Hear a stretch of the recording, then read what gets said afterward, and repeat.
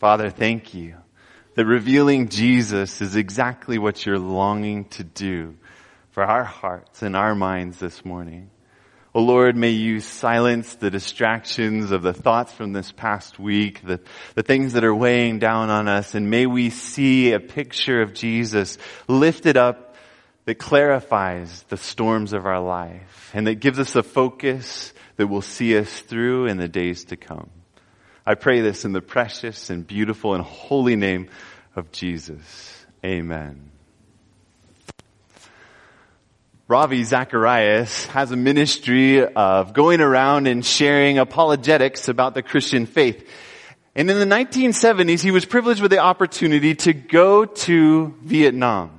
Now, if you know your world history, Vietnam was in a lot of conflict in 1971. And as he was there in Vietnam, he was facing some things that he had never seen before. He said that he would go to places and he would see fields strewn with bodies, just remnants of the war that was going on. He was shocked by the things that he was seeing, but as he went around, he also began to see that God was working in that place in a really powerful and special way. His translator was a guy by the name of Hien Pham. Hien Pham was translating his messages into Vietnamese, and one day, they were there speaking to a group of Vietnamese, and as they were speaking, suddenly he noticed that Hien had stopped translating him. And he thought, well, that's strange. I mean, I'm saying important things here. Why is he not continuing to translate? And so he looked over at Hien Pham, and Hien Pham just had tears streaming down his face. And pretty soon he looked out, and others were crying, and pretty soon pastors and Vietnamese Christians and those who didn't know Jesus yet began to come forward and kneel at the front. Later he asked what had happened, and apparently Hien had said, you need to listen to this man. You need to believe what he's saying. You need to believe the word of God about Jesus because there is life in this. And it had so impacted people that they had come forward. Hien had not been translating what he said, but he wanted people to know how important what he said was. Well, the time for him to be there in Vietnam came to a close, and Ravi left Vietnam, and he had to leave Hien, his friend, behind in Vietnam. And for years, he didn't know what had happened to Hien. You know, separation can be very difficult. Separation can be very hard. We looked at last week how Jesus actually brought separation in the midst of a story where we thought separation wasn't the answer. He feeds the 5,000 with barley loaves, 5,000 men. There is women and children, so there's at least 10,000 there probably. He feeds them with barley loaves and fishes. And then in verse 15, we read this, therefore when Jesus perceived that they were about to come and take him by force to make him king, he departed again to the mountain by himself alone. And we looked at that and we said, why? Why would Jesus leave? Here are people who actually want to make him king. Isn't that what he came to do? Doesn't he want to be the Messiah? But we saw how Jesus later says, you're laboring for the bread which perishes. And we looked at that rope that we had stretched out here, and we looked at how eternity stretches on forever, and we are so focused often on this tiny little bit of eternity. We're focused on our lives here and now, on the bread that perishes. And Jesus is saying, I don't just want to give you bread, but I want to be your bread. That's what he unpacks through the 70 plus verses of John chapter 6. He says, I am the bread of life. I want to give my flesh for you. And we looked at how the thief on the cross finally recognized Jesus as the King of Kings. Well, we continue in this story, and John inserts something that the other gospel writers also insert into the story, but John passes over it so briefly. There's only 6 verses about this story, and then he goes back to talking about Jesus as our bread. But I believe that there's something crucial for us to grasp in this tiny story that doesn't get all the details that the other gospel writers put into the story, but that focuses on something vital and essential for you and I this morning. Verse 16 says, now when evening came, his disciples went down to the sea and got into a boat and went over the sea toward Capernaum. They were on the northeast side of the lake near Bethsaida, and they were traveling across the lake to come back to Capernaum. I'm seeing some of you smiling who were recently in Israel, and maybe you're picturing the Sea of Galilee.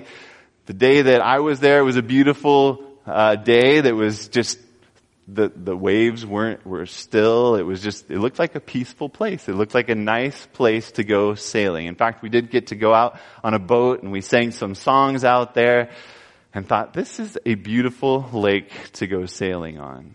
Well, the disciples, it says in the evening, they go down and they begin to sail across the sea. Now, it tells us something essential in verse 17. And it was dark, and Jesus, what does it say? Had not come to them.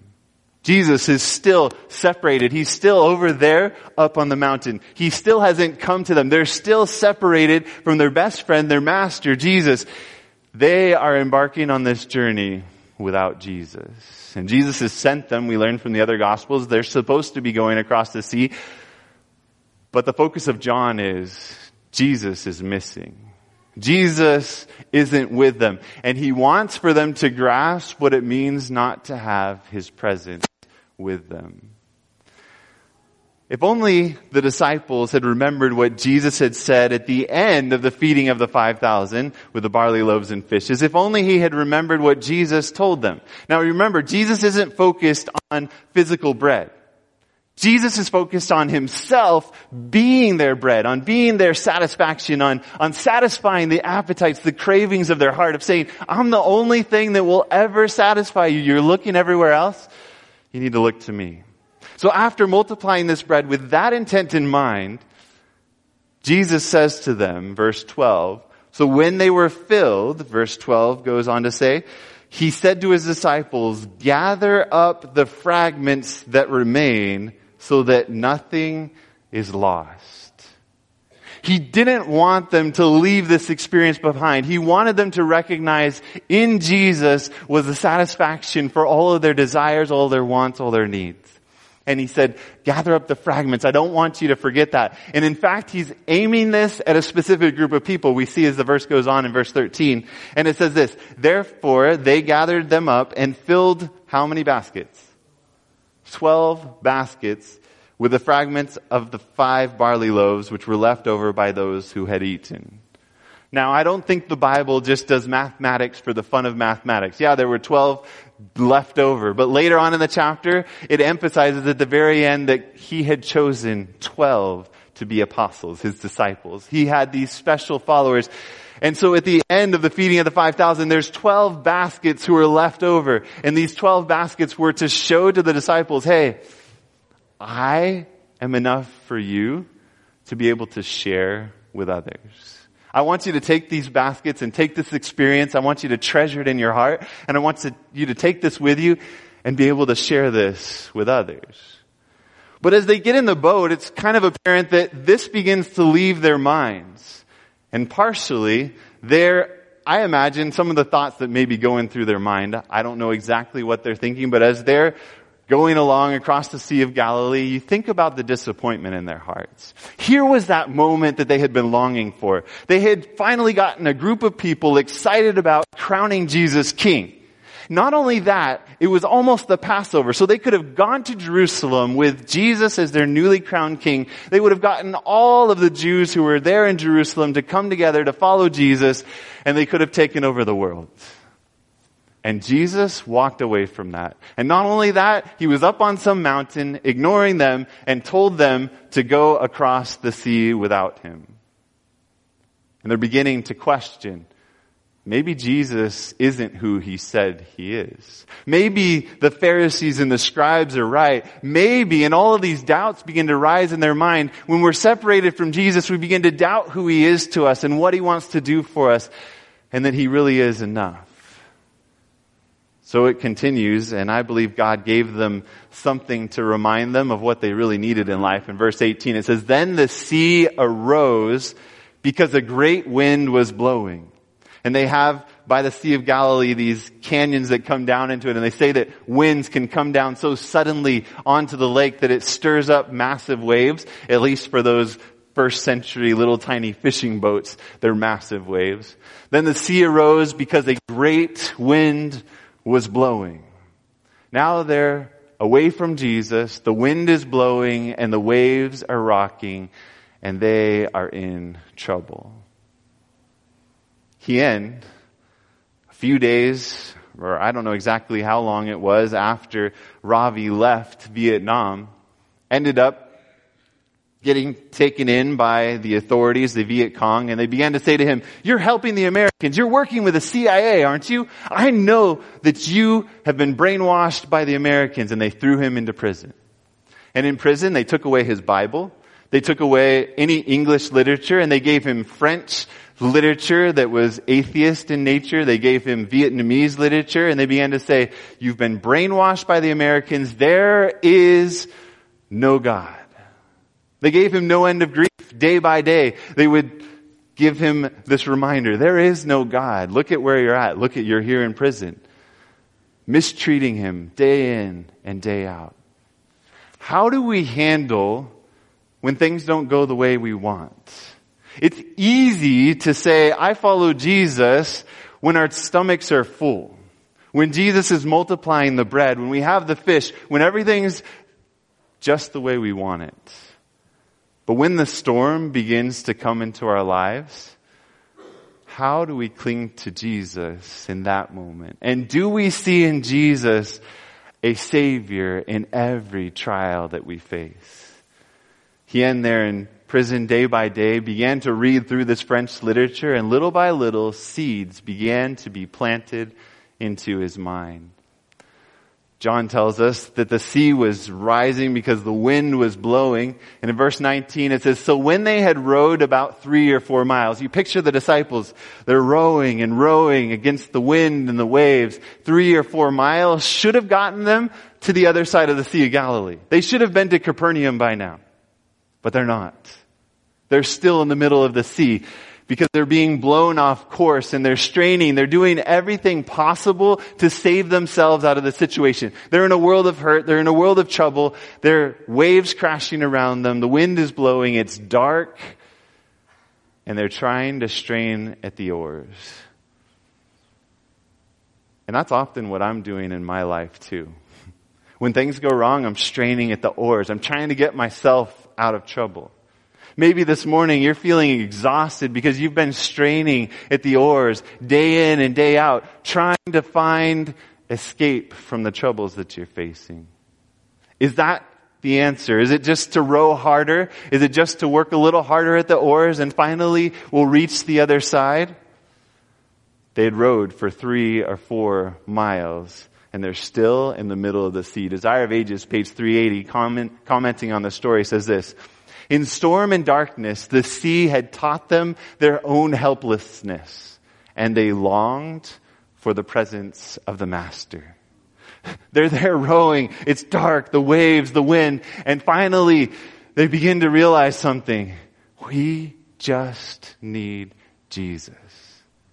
And I believe in my life and in your life, that's the only realization that Jesus cares about us coming to.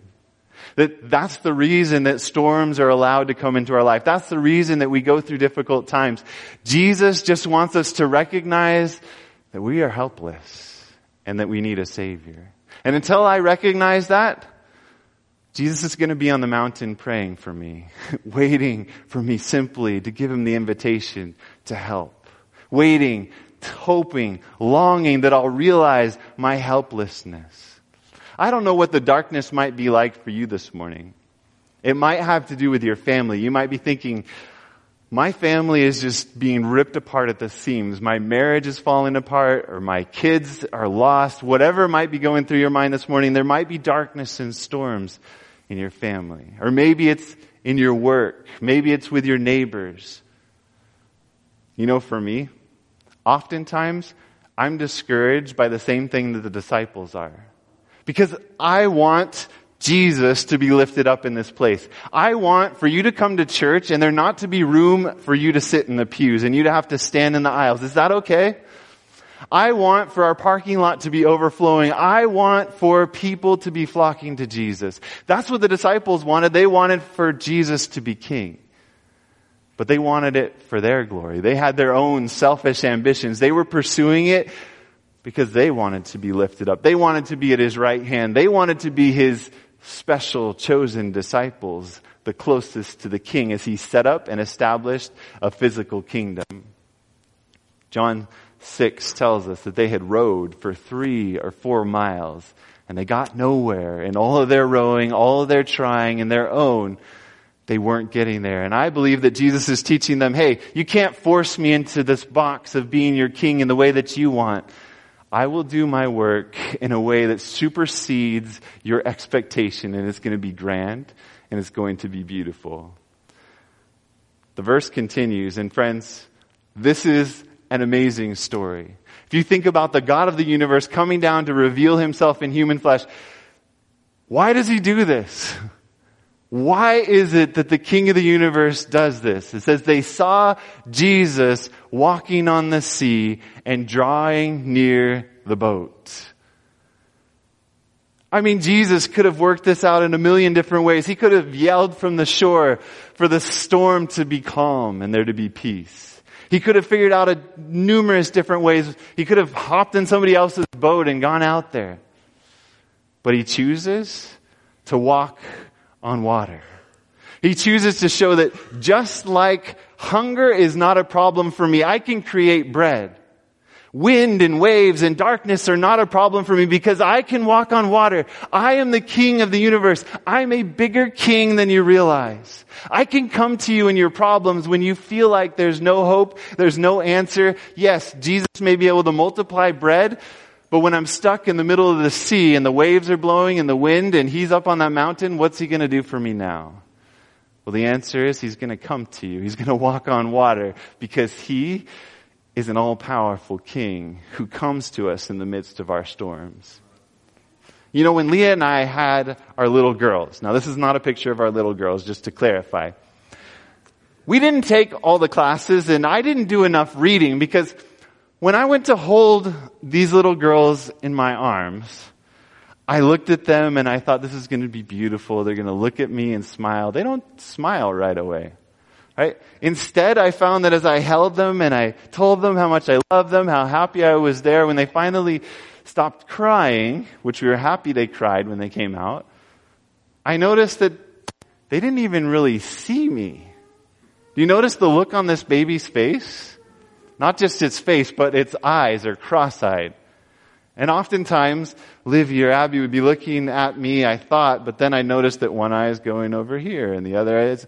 Pretty soon, Leah and I are talking like, is there something wrong with our babies? I'm not sure if they're developing right. Is mentally something going on here? But apparently, this takes place in the developmental growth of a baby's brain, and pretty soon they begin to focus, and little by little they begin to recognize you, and pretty soon they are smiling. They see you for who you are. Did you notice what the disciples do? Here comes Jesus, the king who's showing himself in a way that's bigger and grander than they ever could expect. As he comes to them, walking on the water, what's their reaction? What did it say? They were afraid. This is Jesus coming to them. He's their Savior. He's coming to rescue them, and they are afraid of him. They look at him and they say, no. He can't be doing that for us. Instead, this has to be something bad going on. The doubts in their mind are continuing to rankle, and they are even doubting that Jesus is coming to save them in that moment.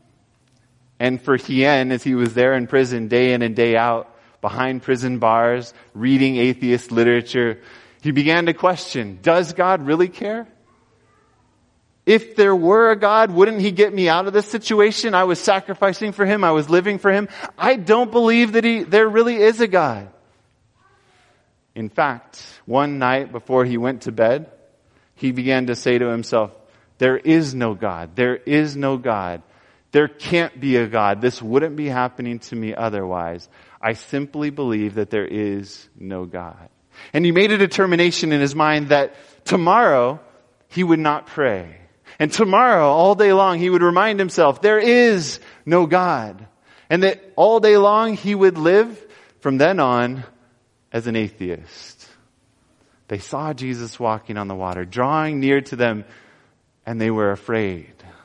How does Jesus respond when we don't believe that He's our Savior? How does Jesus respond when we don't recognize what He's wanting to do for us? How does Jesus respond when we reject Him, when we try to push Him away? What does Jesus do? He keeps on walking towards us.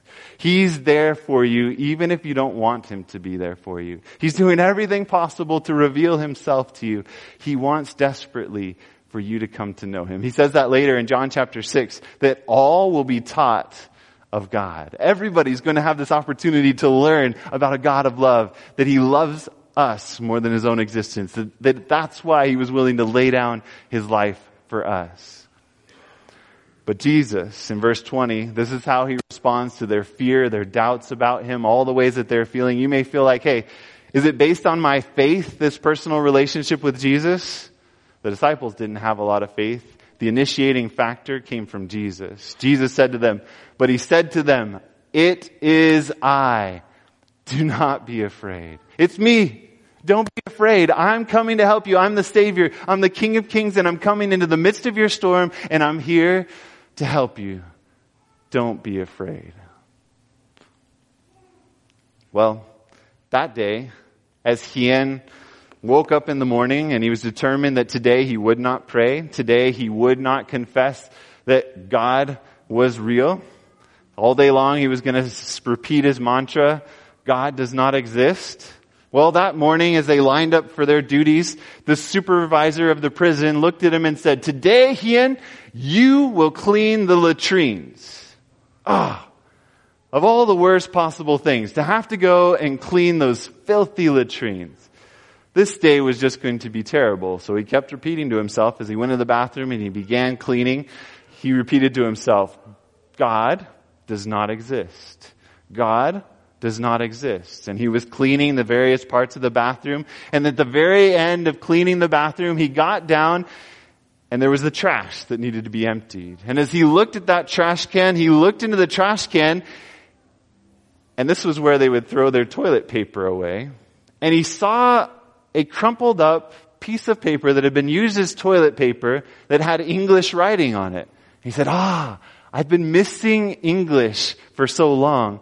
I'm going to take this and clean it off. So he takes it, he cleans off the piece of paper. He doesn't have time to read it, but he just slips it into his clothing and hides it. That night, after all of his prison mates had fallen asleep, he wakes up, and as he wakes up, he pulls the crumpled, dirty piece of paper out of his pocket. And in the upper right-hand corner, he reads Romans 8. There was a Bible page that had been used as toilet paper and thrown in the trash. And the first verse that caught his attention was Romans 8:28. And we know that all things work together for good to those who love God, to those who are the called according to His purpose. All things work together for good to those who love God. He kept on reading about if God is for us, who could possibly be against us? He went down to verse 35 and read, who shall separate us from the love of Christ? Will tribulation or distress or persecution or famine or nakedness or peril or sword? He said, those are all the things that I'm going through this morning. Will that separate me from the love of Christ? He kept on reading in verse 37, yet in all these things we are more than conquerors through Him who loved us. Even in the midst of your storm, Hien, you are a conqueror because Jesus has conquered, because Jesus is with you, because He shows up by bringing you His word in the midst of your trial. For I am persuaded that neither death nor life, nor angels, nor principalities, nor powers, nor things present, nor things to come, nor anything in all creation, nor height, nor depth, nor any other thing in all of creation will be able to separate us from the love of God, which is in Christ Jesus our Lord. By this point, Hien was just, the tears were flowing down his face. He said, God, you wouldn't even let me deny that you exist for one day. You wouldn't let me go without prayer for one day.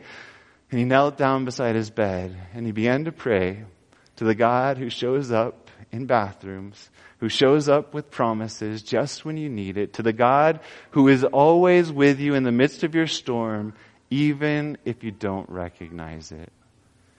Verse 20, Jesus says to the disciples, it is I.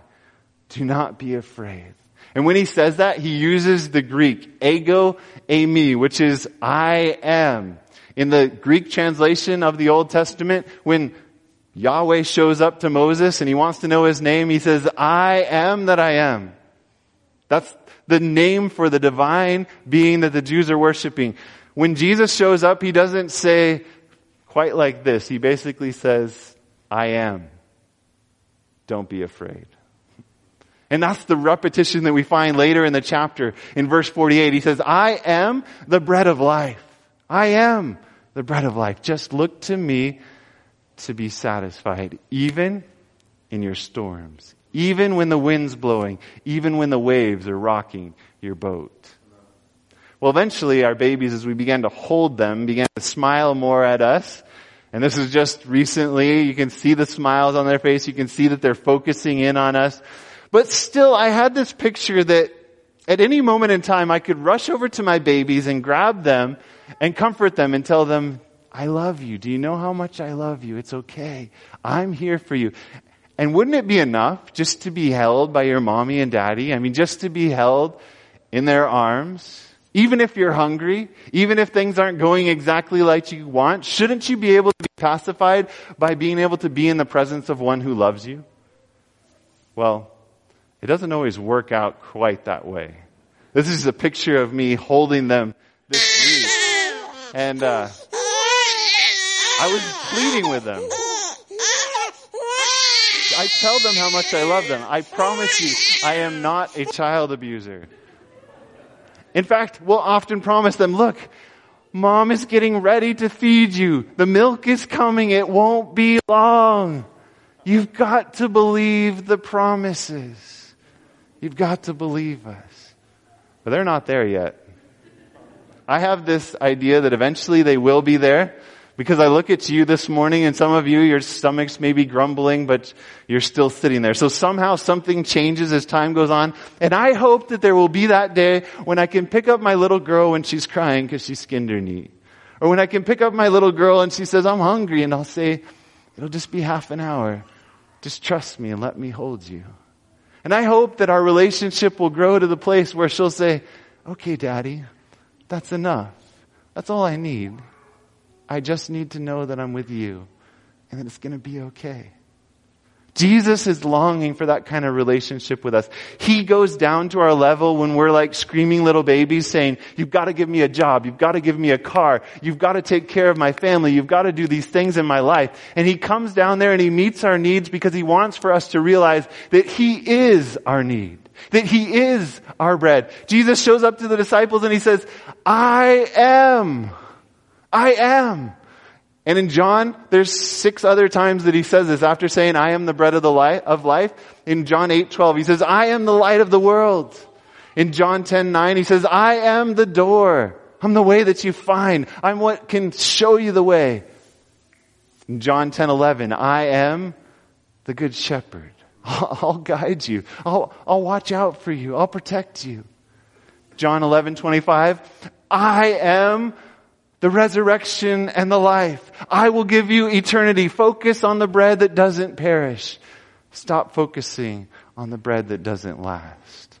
John 14:6. I am the way, the truth, and the life. I'm everything you need. I am the way. I am the truth. I am. And on in John 15 verse 5. I am the vine. If you'd only realize that my presence is all you need. Just being connected to me, that is absolutely everything to you.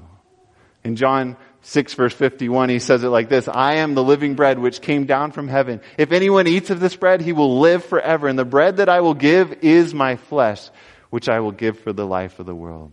I love you more than my own existence. You can trust that I will be everything that you need in your life. And then in John 6 verse 53, he explains how that's a reality for us. Because we could sit here today and we could say, well, that's great. Yeah, Jesus is everything, but how do I get to know that? How do I really experience that? How does that become a living reality to me this morning?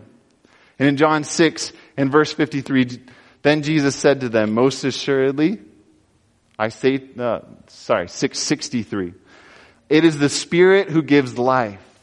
The flesh profits nothing.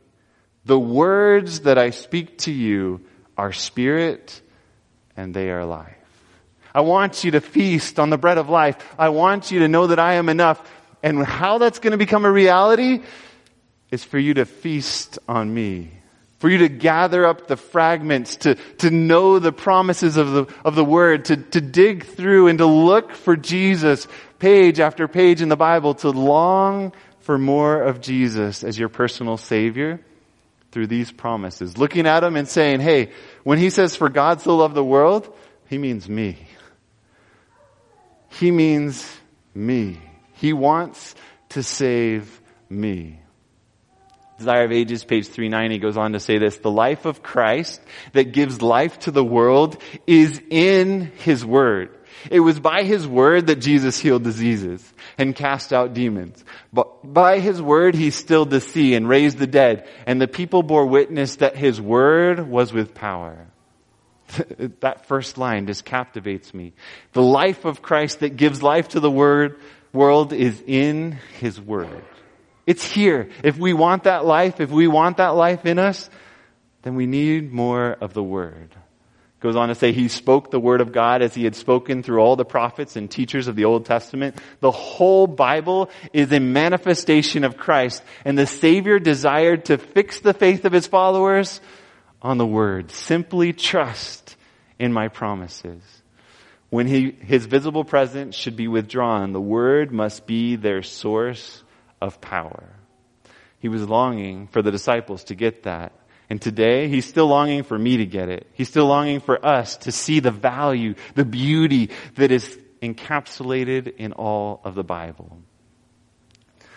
Remember what He said to the disciples after the bread was multiplied, the fish was multiplied. He said to them, gather up the fragments that remain so that nothing is lost. I want to make that the commitment in my life, that I gather up the fragments, that I look for the promises, even if it comes from a trash can. Wherever I have to go to find those promises, even if like Hien, it comes in a way that I don't expect. I want to saturate my life with the promises that reveal the beauty of who Jesus is. And that's what Hien began to do. In fact, the next morning, Hien decided, here's what I'm going to do. I'm going to go to my the supervisor of the prison, and I'm going to tell him, look, let me clean the toilets again today. And the supervisor looked at him and said, man, this guy is arrogant. I know what I'll do. And he said, you're not going to just clean the toilets today. I'll show you what's up. You're going to clean the toilets every day until I tell you to stop cleaning them.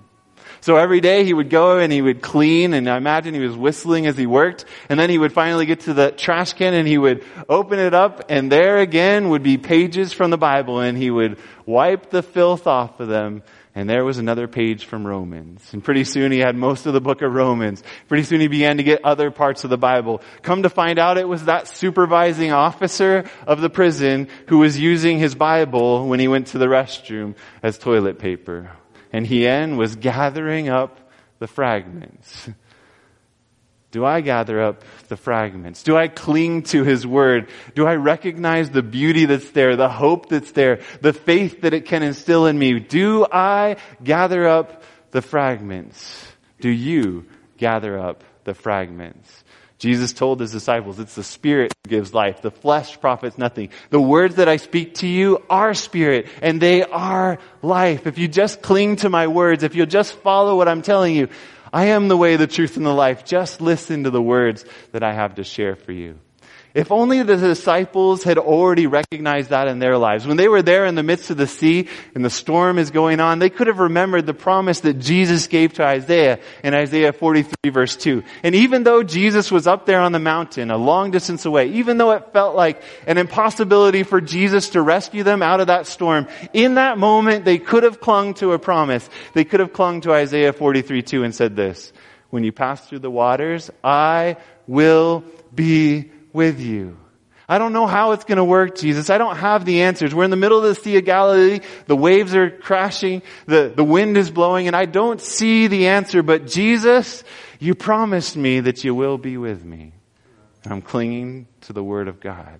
If only they had gathered that fragment in their own lives and clung to it and chosen to believe the promise, how much better this story could have been. Desire of Ages says this, page 381. When their hearts were subdued and their unholy ambition quelled, they're no longer thinking about, oh, Jesus, if he would just do things our way. But their only thought now is, give me Jesus. And in humility, they prayed for help. It was given to them. Verse 21. Then they willingly received him into the boat, and immediately the boat was at the land where they were going. Now, John does something fascinating here in this story, because the other gospel writers, they talk about Peter walking on water. They talk about Jesus when he gets into the boat and the storm stilling. But none of that is here in this gospel. This story is just recorded as this tiny little 6-verse seemingly, it's just like he's interrupting this story about bread. That I am your bread. But really, what is he trying to say? He says, when they received him into the boat, it doesn't matter about the storm anymore. It doesn't even say that the storm was quieted, that the wind stopped, that the waves stopped. All it says is that when they had him in the boat, when they willingly and gladly received him, he wanted to come. When they opened their hearts and let him in, they got to their destination. And you and I, if we'll only open up our hearts, whether or not the storm is quieted around us, whether or not we see the answers, if we'll let our ambitions go to the side and say, Jesus, I just need you. And I'm going to gather up the fragments from your word until I find more of you. I want a closer relationship with you.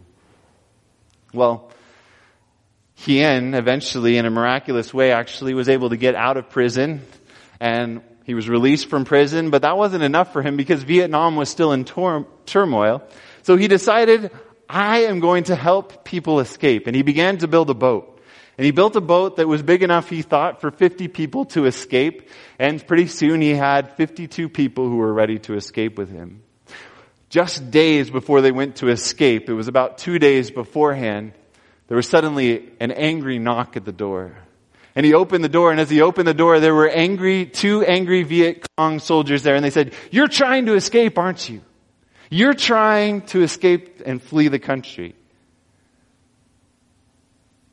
What do you do in a moment like that? Do you cling to the promises, or do you save your own skin? Well, Hien decided, I'm going to save myself and these 50 people. He said, no. He said, yes, you are. You're lying. He said, no, I am not lying. And the two soldiers left. And Hien began to cry. He began to think about how God had seen him through and how faithful he was to his word. And he began to realize how he had let Jesus down. And he said, Jesus, you give me another chance. I will tell them the truth. Sure enough, the day that they were to leave, they were ready to get going. That night, a knock was at this door again. And this time it wasn't 2 Viet Cong soldiers, but this time it was 4 Viet Cong soldiers who were there at the door. Angrily, they took him, and he told Ravi Zacharias this later, they threw me up against the wall. And they said, you are trying to escape, aren't you? And he said, yes, I am. I built a boat for 52 people to get in and to escape. And they said, will you let us come with you? We want to go too. See, what really matters is that we have Jesus in the boat with us. As Hien and his 52 other friends had now 4 others in the boat with them, they began to go across the seas between Vietnam and Thailand. And as they're going, the sea began to get really rough. And if it weren't for 4 Viet Cong soldiers who were trained in how to navigate the seas, Hien said we would have drowned. But we had in our boat Viet Cong soldiers who saw us through. Friends, we've got to gather up the fragments in our lives. We've got to trust that Jesus is faithful to his word, even when it's dark, when the wind's blowing, and when we don't want to confess and we don't want to follow, we don't want to believe. We've got to cling to Jesus, even in the midst of our difficulties. That's what the disciples finally did. They received him willingly and gladly into the boat, and immediately the boat was at the land where they were going. And at the end of the chapter, we see that while the other disciples leave Jesus in verse 66, the disciples finally get it. It says this, "Then Jesus said to the 12, 'Do you also want to go away?' Look at what they say. But Simon Peter answered him, 'Lord, to whom should we go? You have the words of eternal life.'" They recognized that they needed to gather up the fragments of his word, that this is what mattered because it revealed Jesus, and that they would just need to cling to Jesus. Well, back in the 1800s, a letter was written to a man who had received a telegram that his wife and daughter had died on Pitcairn Island. And he was going to embark on a voyage across the ocean to go back and have the memorial, his funeral service for his wife and daughter. You imagine the emotions, the storm that he was going through that day. And I believe even if you are facing the death of a loved one this morning, that nothing can separate us from his love. That he will see you through even that. But this letter is so beautiful that I just wanted to share it with you this morning. Manuscript Releases, this is just part of the letter, volume 15, page 266, writing and says, "My brother, you will be sorely tried and tempted at times, but ever remember that Jesus Christ is at your right hand to help you." Don't forget that Jesus is with you in the midst of those temptations, in the midst of those trials. The letter goes on to say this, "Cast all your burdens upon the Lord, for he has promised, 'I will never leave you or forsake you.' Rest yourself wholly in the hands of Jesus." Just rest in the hands of Jesus. Contemplate his great love, and while you meditate upon his self-denial, his infinite sacrifice made in our behalf, in order that we should believe in him, your heart will be filled with holy joy, calm peace, and indescribable love. While you contemplate his great love, that's revealed throughout Scripture. That's the place that we find his great love as we gather the fragments. And then notice this, as we talk of Jesus, as we call upon him in prayer, our confidence that he is our personal, loving Savior will strengthen, and his character will appear more and more lovely. We'll want Jesus as our personal friend, as our personal Savior. We'll recognize the love that he has for us the more that we contemplate that love which he has for us. Friends, we've been talking for the past few weeks about an amazing opportunity that we have coming up starting April 19. We're going to have the All About Jesus seminar where Lee Venden is going to be here this Friday night at 6:30. And he's going to be sharing stories and Bible verses that will encourage you that Jesus is your personal and loving Savior. But I don't just want you to take my word for it, but I wanted to play a little video for you this morning to encourage you about what this seminar might be like for you.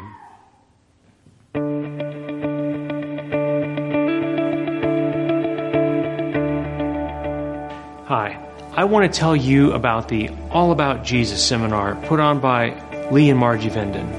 As the name says, it really is all about Jesus. It's evangelism and revival combined. It's a safe place to invite fellow Christians and seekers. Attendance usually increases throughout the series, and I would hate for you to start coming in the middle and wish you had started earlier. Everything, from Margie's children's story to Lee's message, is focused on how you can build a better personal relationship with Jesus. Listen to what people who have just experienced the All About Jesus seminar have to say about it. It strikes you right to the heart. These meetings were so different. I've been in the church for 7 years, and I really didn't know what I needed to do, what steps I needed to do to really get to know Jesus. My relationship with God has never been the same. He's funny. He's just wonderful. It brought me to tears when I went home. I don't know how else to describe it. It was awesome. Not only did I understand it, but my 6-year-old granddaughter understood it. I saw my son make some huge changes in his life as well. He makes you want that relationship with Jesus Christ and realize that He's your friend. No matter what, we can always come to Jesus. I think the whole point of all of these meetings is to get to know who Jesus is and how we can be His friend, and to know that He wants to be our friend and He wants us to return the favor. I can't wait to take the material that we were able to get at the end of the seminar and invite people over to my home and share what I learned. I actually couldn't help but invite my friends to the seminar. If you're not sure about going, go to just one, and trust me, you will be hooked, and you'll go to all the rest of the sessions. If you're thinking about attending this seminar, I don't think you should think. You should just go, because you will not regret it. I promise. Go. It will change your life. You should definitely go. Go. Check it out. What have you got to lose? Absolutely nothing. What have you got to gain? A friend in Jesus. You don't want to miss it.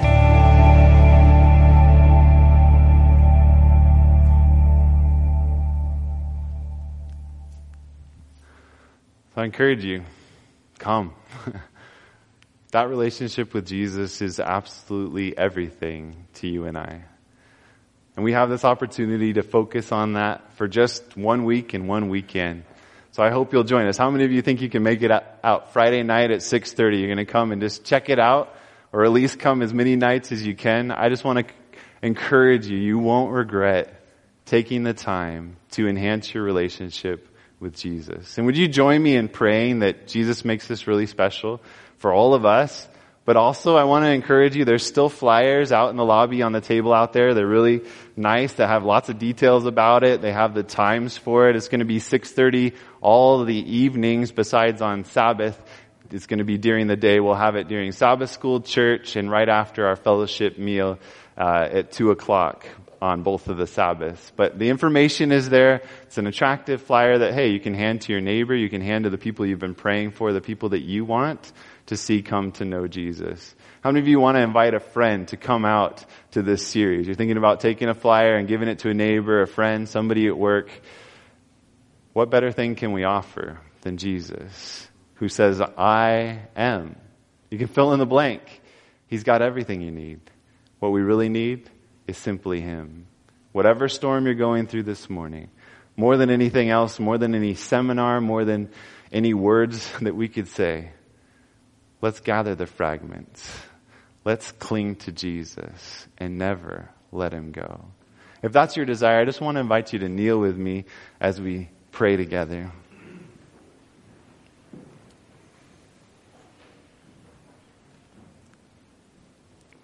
Jesus, you are amazing.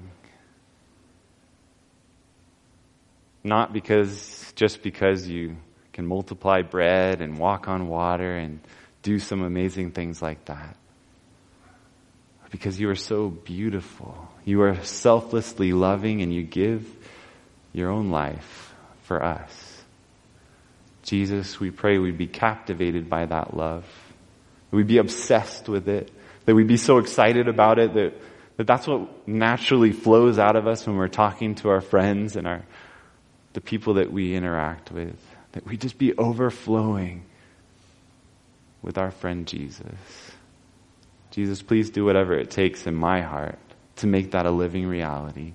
I want you to be my very best friend, and I want to share you with everyone possible. And Lord, we're all here. We're so prone to forget and to not gather up the fragments, but Father, I pray you do whatever it takes this week, even if it means sending us wind and darkness and waves. Whatever it takes for us to see our need, our helplessness, help us, Father, to believe that you are a complete and full Savior. In the name of Jesus, I pray. Amen.